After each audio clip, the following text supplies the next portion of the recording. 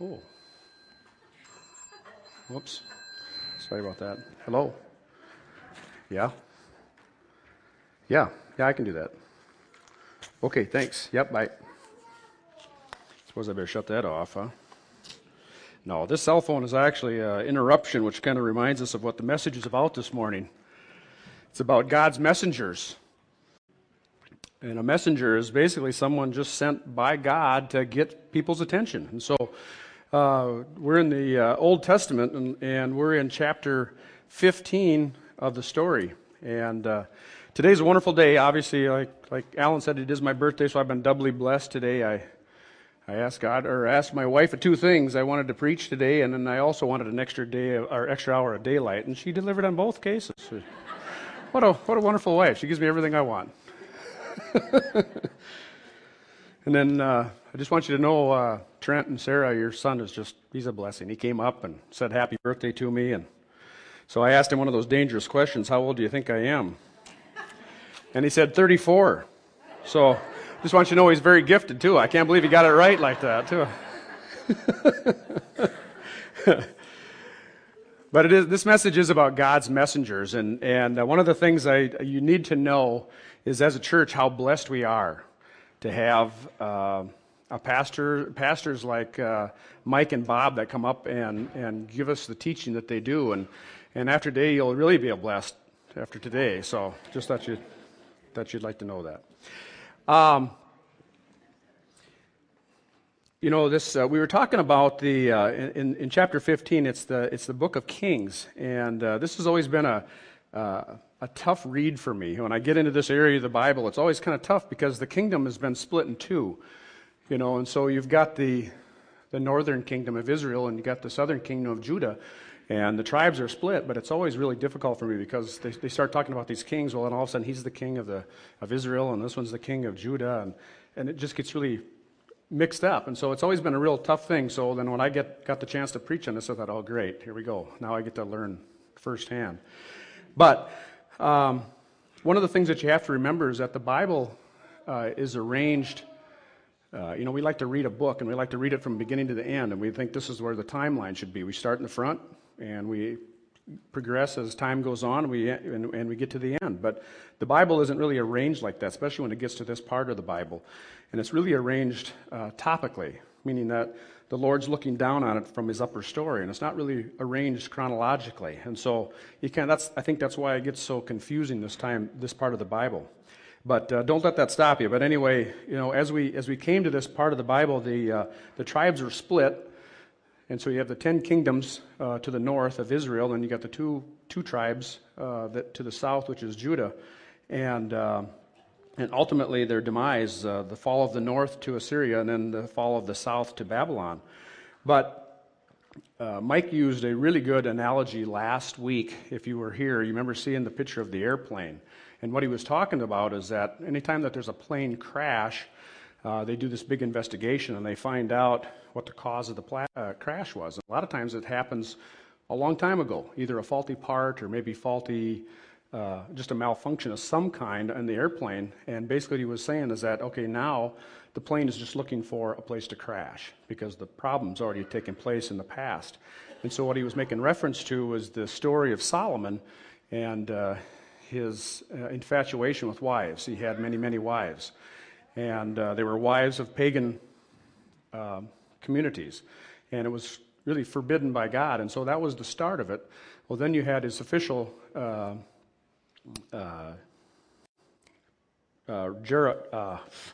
can't I think of it now? Rehoboam and Jeroboam. And Jeroboam was his official. And so when Jeroboam rebelled against Solomon, that was the beginning of this particular plane crash. Now, I'm going to carry on with that just a little bit. A plane crash, when you look at the wreckage site, it isn't really confined to one small area. In fact, if you look, a lot of times a helicopter will fly over a plane crash, and you'll see this crash, which is spread out. I mean, this plane hits, and they're going so fast, and so the wreckage is spread out for thousands of yards long, hundreds of yards wide, and the wreckage is just all over. It's just a disaster. And really, that's the picture of the two kingdoms that we're talking about. We're talking about an area of destruction that's long and wide. In fact, this particular crash site takes place for over 200 years, over 208 years to be exact. That's how long the kingdoms have been split up. And during this time, the combined two kingdoms have had a total of 38 different kings. So no wonder it's confusing. There's 38 different kings, 19 to the north and 19 to the south. So out of the 38 kings, who cares to make a wager of how many were actually good? Can anybody make a wager there? Anybody think? Any guess? Right here. 5. 5 kings out of 38. The rest, according to the Bible, were described as evil. Now, it's really hard to imagine living under an evil reign in the kingdom, but take a look at it this way. In the United States, we've had 44 presidents, okay, over a period that's just slightly longer than the divided kingdoms. Now, I will grant you this, a few of these presidents have been less than stellar, but I don't think that we would actually consider some of these presidents to be evil. In fact, maybe in the whole history of the world, there's really only just a handful of people that we could consider actually evil. Maybe Hitler, Stalin, Genghis Khan, maybe some of those leaders, So it's really hard to place yourself, if you can imagine a kingdom that's actually classified as evil. So here we have God's people, the chosen people, okay? And this was a special nation. And this nation was the people whom God said he would reveal himself to the rest of the world. But this message that the tribes were sending just wasn't a good one. In fact, it was a wrong message. And so when we left the story, the kingdom had split up into two. We have the lower story, which was a conflict between Jeroboam and Rehoboam. And in the upper story, God was still achieving his purpose. But we're trying to look and see how does that look?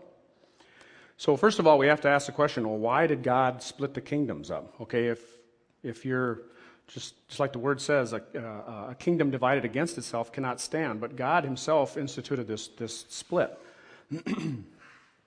Well, first of all, like I said before, God wanted Israel to be his nation and through which he would showcase his people to the world. But the only problem was the showcasing was going on wasn't the message that he wanted to display. And so God divided this kingdom. Okay?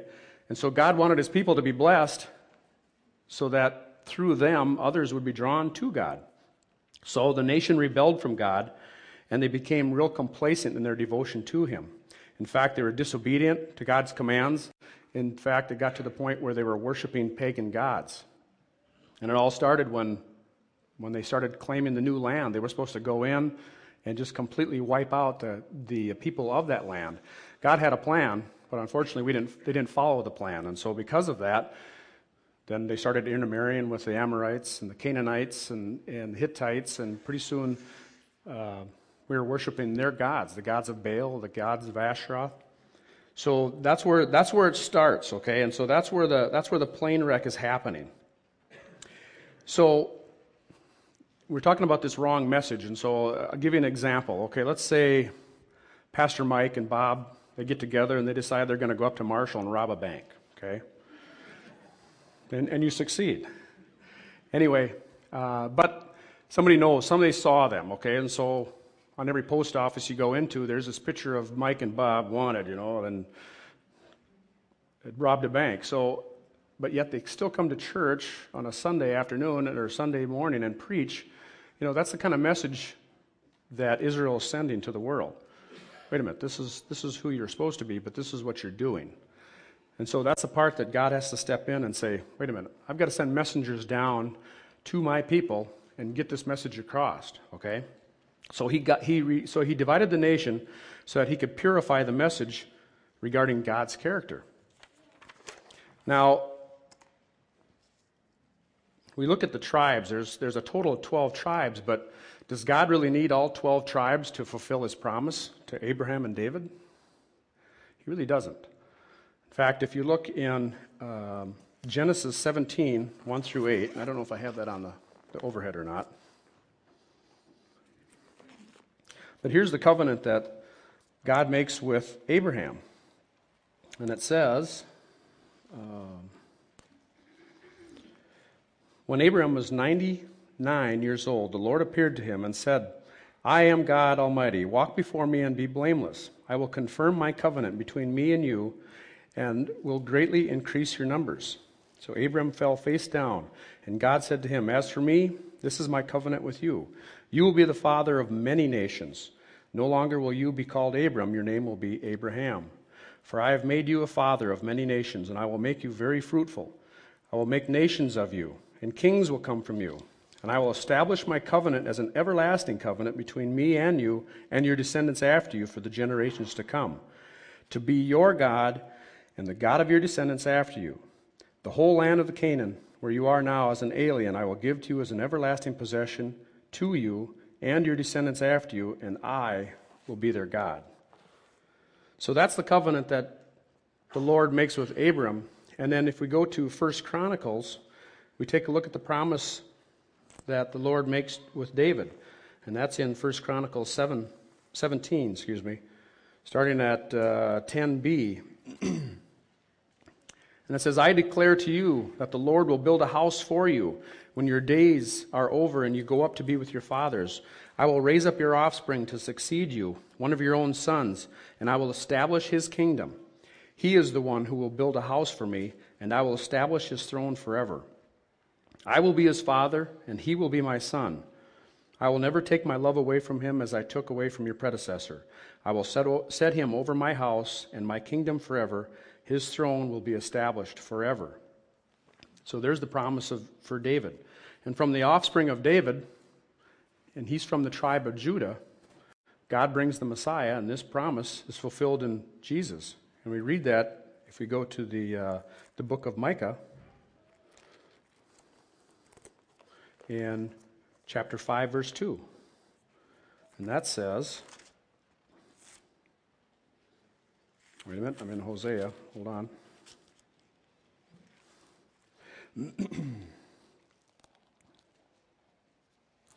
I didn't mark this one, sorry. Is it up on the board? Thank you. Here, let's just read it. But you, Bethlehem, Ephraim, though you are small among the clans of Judah, out of you will come from me one who will be ruler over Israel, whose origins are from of old, from ancient times. And so here's the promise of the fulfillment of the Messiah, Jesus, from the tribe of Judah. So God really doesn't need all 12 tribes, but God shows his love to his people because he wants his people to succeed. And so he still shows his love to them. So anyway, God sends prophets. Okay, to the northern kingdom, actually. He sends 9 prophets, and over the period of 208 years. Now, I found this really interesting. Of the 9 prophets that were sent to the northern kingdom, how many do you suppose actually got listened to and were obeyed? 1. And that was Jonah. And actually, that was even to the to the people of the Ninevites, and they were actually a pagan society, so that wasn't even the tribe of Israel. So the only prophet who actually was obeyed and listened to was Jonah. So it just gets us just kind of a mindset of just how the people of Israel were at that particular time. So we're going to talk just a little bit about one of my favorite prophets, Elijah. Now Elijah was sent by God. And we all know the story. I know Mike talked about it a couple weeks ago about the big showdown that Elijah has with the prophets of Baal. Now, just to back up just a little bit, in the book of 1 Kings, chapter 16, verse 30 through 33, we're going to hear a little bit about King Ahab. Now, King Ahab, according to the Bible, it says, was evil. And he did more evil than all the kings before him. In fact, in 1 Kings 16:30, it says here, in the 38th year of Asa, king of Judah, Ahab, son of Omri, became king of Israel. And he reigned in Samaria over Israel 22 years. And Ahab, son of Omri, did more evil in the sight of the Lord than any of those before him. He not only considered it trivial to commit the sins of Jeroboam, son of Nebat, but he also married Jezebel, daughter of Ethbaal, king of the Sidonians, and began to serve Baal and to worship him. And he set up an altar for Baal in the temple of Baal that he built in Samaria. So not only are we talking about an evil king, now we're having kind of a double whammy, double-barreled. We've got an evil king who marries Jezebel, an evil woman. In fact, to this day, even the name Jezebel, she was so evil, her name is even symbolic to immorality and promiscuity. So you've got that kind of a double whammy, so to speak. So during the time, Jezebel was out for the prophets. In fact, they were in hiding because she was out basically killing the Lord's prophets. And so word comes to Elijah that he's supposed to present himself to Ahab, the king. And so he uses another prophet, Obadiah, who at the time was one of the Lord's faithful, and he had actually taken 100 prophets and hid them in caves. He took 50 and put them in one cave and 50 in another cave, and he had been bringing them bread and water and been sustaining them. So then I think it had been some time before Obadiah and Elijah had seen each other, and finally they were walking one day, and they come across each other, and Obadiah said, Elijah, is that you? And he said, yes. And so he tells Obadiah, I want you to go tell our master, meaning Ahab, to come to me. And so I get a kick out of that. Obadiah says, what have I done wrong? I mean, here we have Jezebel trying to kill all the prophets. You're going to send me right to the front doorstep to get killed. But anyway, he obeys, and so he goes and he talks to Ahab, and he sets up this big meeting, and Elijah talks to Ahab, and he talks about the 3 years that there's not going to be rain, and then they have the big showdown, and this is basically where God shows himself powerful. And we're talking about messengers here, and so one of the things we have to ask ourselves as we're thinking about this whole story is, what's the message that God's trying to send? And so we take a look at it, and that's in 1 Kings 18.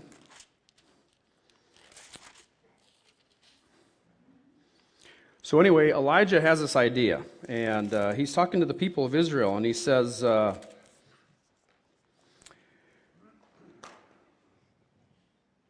he went before the people and he said, this is in 1 Kings 18, 22, or 21. It says, Elijah went before the people and he said, how long will you waver between two opinions? If the Lord is God, follow him. But if Baal is God, follow him. But the people said nothing. So then Elijah says, am I the only one of the Lord's prophets left? But Baal has 450 prophets. So he sets up this big challenge. Get 2 bulls for us, and let's choose one for themselves, and let them cut into pieces and put it on the altar, but do not set fire to it. And I will prepare the other bull, and I'll put on the wood, but I will not set fire to that. And then you call on your name of Baal, of God, and I will call on the name of the Lord, and the God who answers by fire, he is God. So he sets up the parameters for this challenge, and the people said, it is good. This is great. So the prophets of Baal, they start preparing the bull, and they start cutting it up into pieces, and so they start shouting, they start their chanting, they start their dancing. And then I think Elijah does just a little bit of showboating here, because he starts taunting them a little bit. So he says, hey, you know what? I don't think he's listening. Maybe you should shout just a little bit louder. And he said, surely he is a god. Maybe he's deep in thought, or maybe he's just busy. He's traveling around. Maybe he's sleeping. So they shouted louder, and as the customs of that time, they actually would cut themselves. They thought that maybe that would help the gods listen. And so here their blood is flowing, and at midday they're frantic, and they're still trying to call out to the god of Baal. But obviously no one was there. No one's listening. No one answered. So then Elijah said to the people, he says, come here to me. And so they came over to him, and then he says, let's repair the altar. So the altar had been a shambles. In fact, it says in the Bible that he took 12 stones and he repaired the altar with the 12 stones. Now the 12 stones were to signify the 12 tribes of Israel. And this was just to show that there was still unity in the covenant that God had made with the people of Israel. And so he assembled the 12 stones again. He piled the wood up on top of it. He cut the pieces, he put the bull on top of that. And then now he does a little bit, just to prove, he starts to showboat just a little bit. So they have jars that are quite tall, and I forget how many gallons are in each one of them. I think one commentary said like 30 gallons in each jar. So he had 4 jars, and he had them dumped on the whole altar 3 times. So 12 jars of 30 gallons each on this altar. So it's completely soaked, if you can figure that out. And then there's a trench around it that's holding all the water. And so then it's interesting because we're still thinking about this message, because he's the messenger. So what's the message that he's trying to say? Well, it gives us a little bit of an idea when you look at the prayer of Elijah when he called on God. It says in verse 36, 1 Kings 18:36, at the time of the sacrifice, the prophet Elijah stepped forward and prayed, O God, God of Abraham and Isaac and Israel, let it be known today that you are God in Israel, and that I am your servant, and that I have done all these things at your command. Answer me, O Lord, and answer me so that these people will know that you, O Lord, are God. And here's the big one right here, and that you are turning your hearts back again. So there's the message that God is trying to speak through Elijah. Number one is that I am the Lord your God, not the gods of these pagans that you've intermarried with. And that, number two, the commandment that he's given us, you shall have no other gods before me. He's making a physical demonstration of his power so that people know that. But number three, most of all, that he loves them and he wants them to turn their hearts back to him, and that you're not alone. So there's first the story of Elijah. Now, the second story is of the prophet of Hosea. Now, this one here is one that really makes you scratch your head. This is one of those times when you've got to be asking the Lord, what were you thinking? If you look at the story of Hosea, you have to really look at it from God's side of it. It's the upper story, not so much the lower story, because if you only focus on the lower story, you're just looking at the things that we experience, and it just doesn't make sense. God commands one of his prophets, one of his followers, to marry a prostitute. And so again, what are you talking about? You think about this for a moment. Here's this prophet, a single guy, who he prays earnestly to God. He seeks his guidance for direction. And then God tells him, just go down to the red light district over there and pick out a wife. So you got to say, what? What's going on here? Now, here's another side note.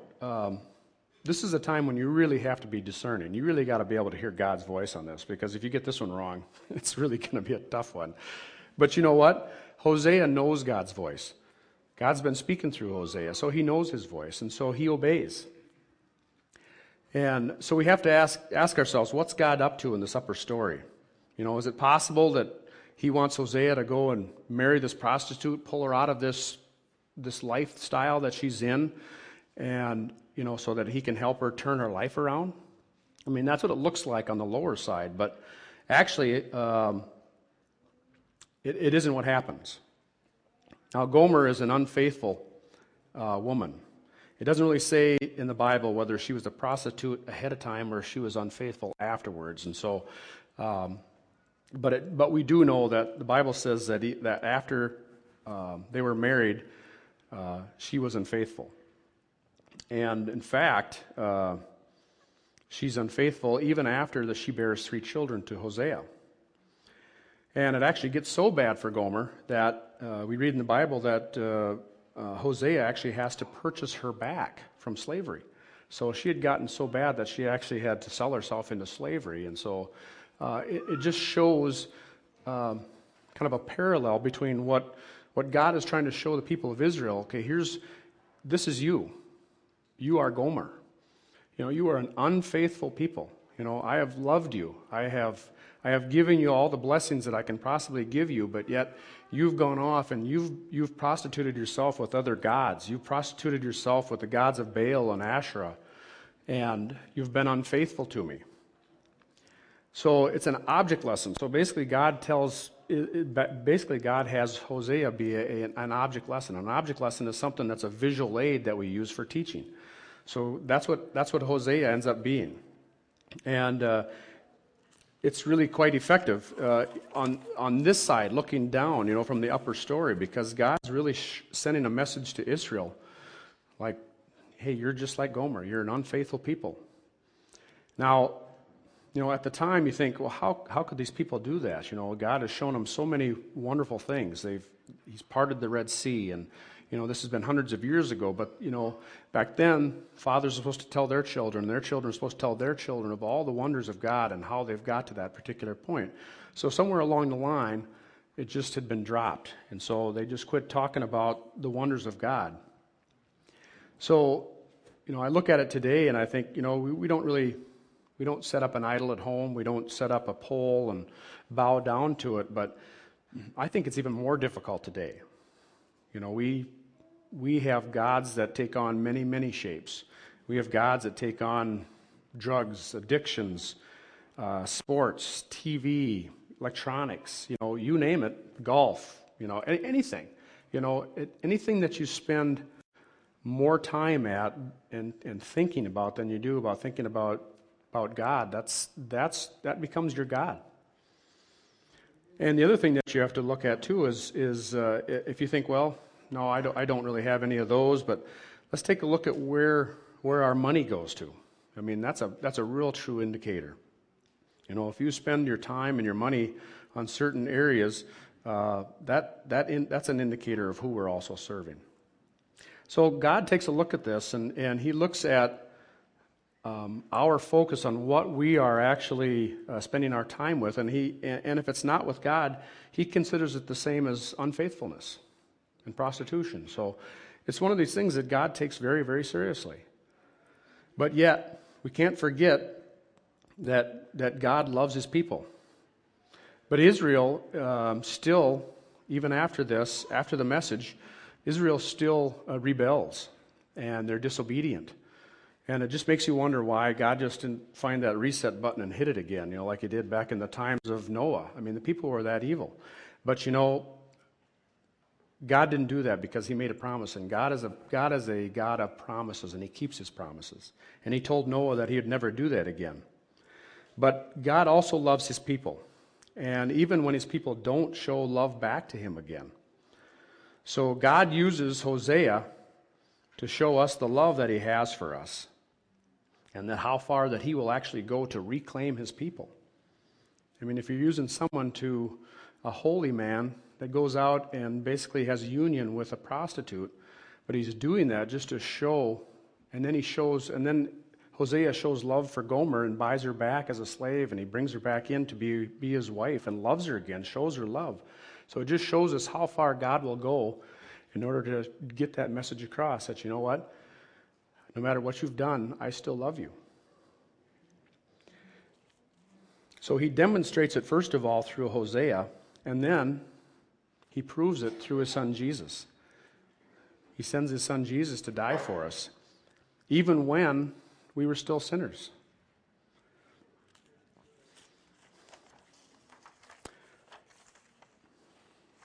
Chapter 15 is really a story about messengers.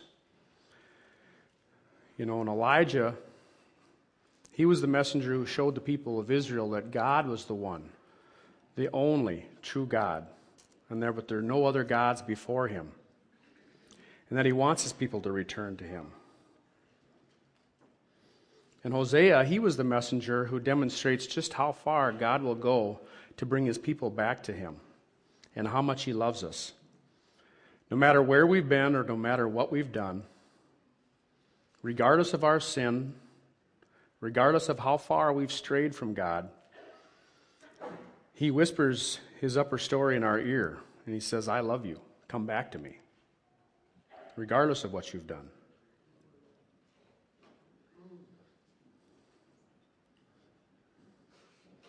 In Romans 8:38,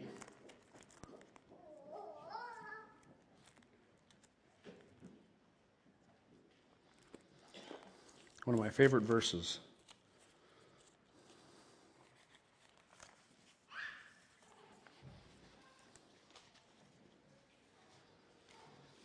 It says, For I am convinced that neither death nor life, neither angels nor demons, neither the present nor the future, nor any powers, neither height nor depth, or anything else in all creation will be able to separate us from the love that is in Christ Jesus our Lord.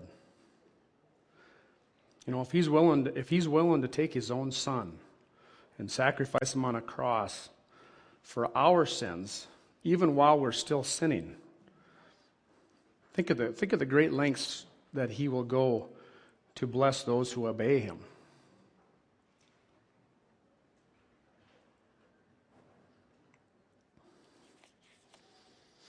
You know, we're really all messengers. You know, when you think about this, it's one of those things where God has called his church and his people to be the hands and feet of God. And we are that. Whether you're here talking to your friends and your life groups, whether you're at work talking to whoever that you're hanging out with, you're really a messenger of God, whether you know it or not, whether you say anything or not. People are watching. You know, non-Christians are watching exactly what we do because we're professing, I'm a believer of Jesus Christ. I'm a follower of Jesus Christ.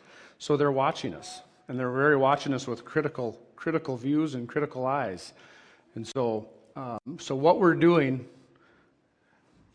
has just as much action as what we're saying.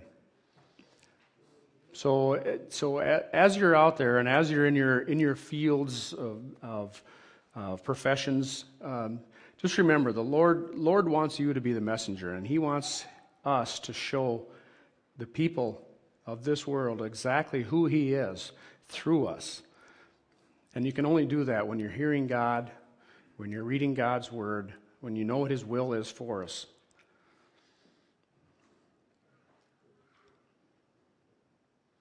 I think about that often because there's so many times that you can get caught up in what you're doing and in the heat of the moment.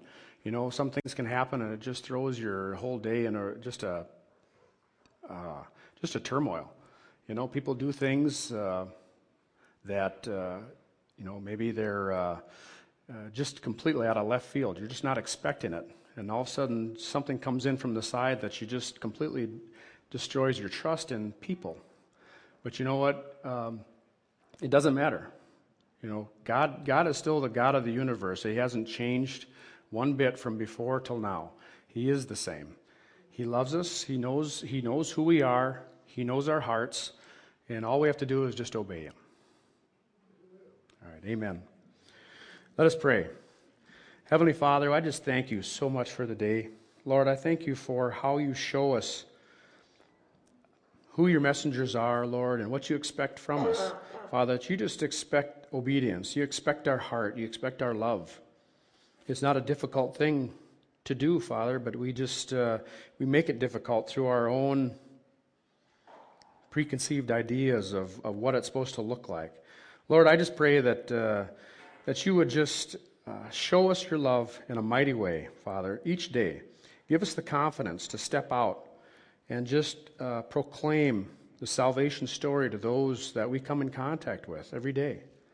Lord, I thank you for the boldness of the people who are out there on the front lines in countries that their very lives are in danger, but yet they're proclaiming your word. They're put in prisons, they're tortured, they're beaten, and we think it's tough when we're embarrassed.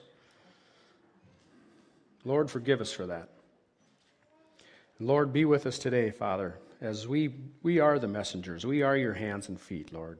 Give us the boldness to go out and proclaim it in Jesus' name. And Father, we just thank you that we are a church that's able to send out people as well.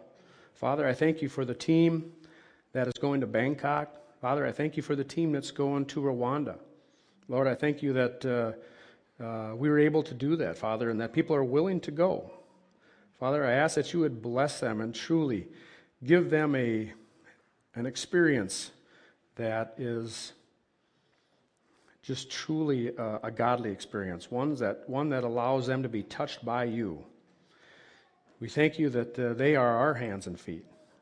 And Father, we just pray that you would bless the food that we're going to eat today. And Lord, we just pray for the offering and the finances and all of the details that go into an undertaking like this. Father, we pray for safety, but above all, Father, we just pray that your word would be proclaimed and that your love would be shown through the people. And we just ask this in Jesus' name. Amen.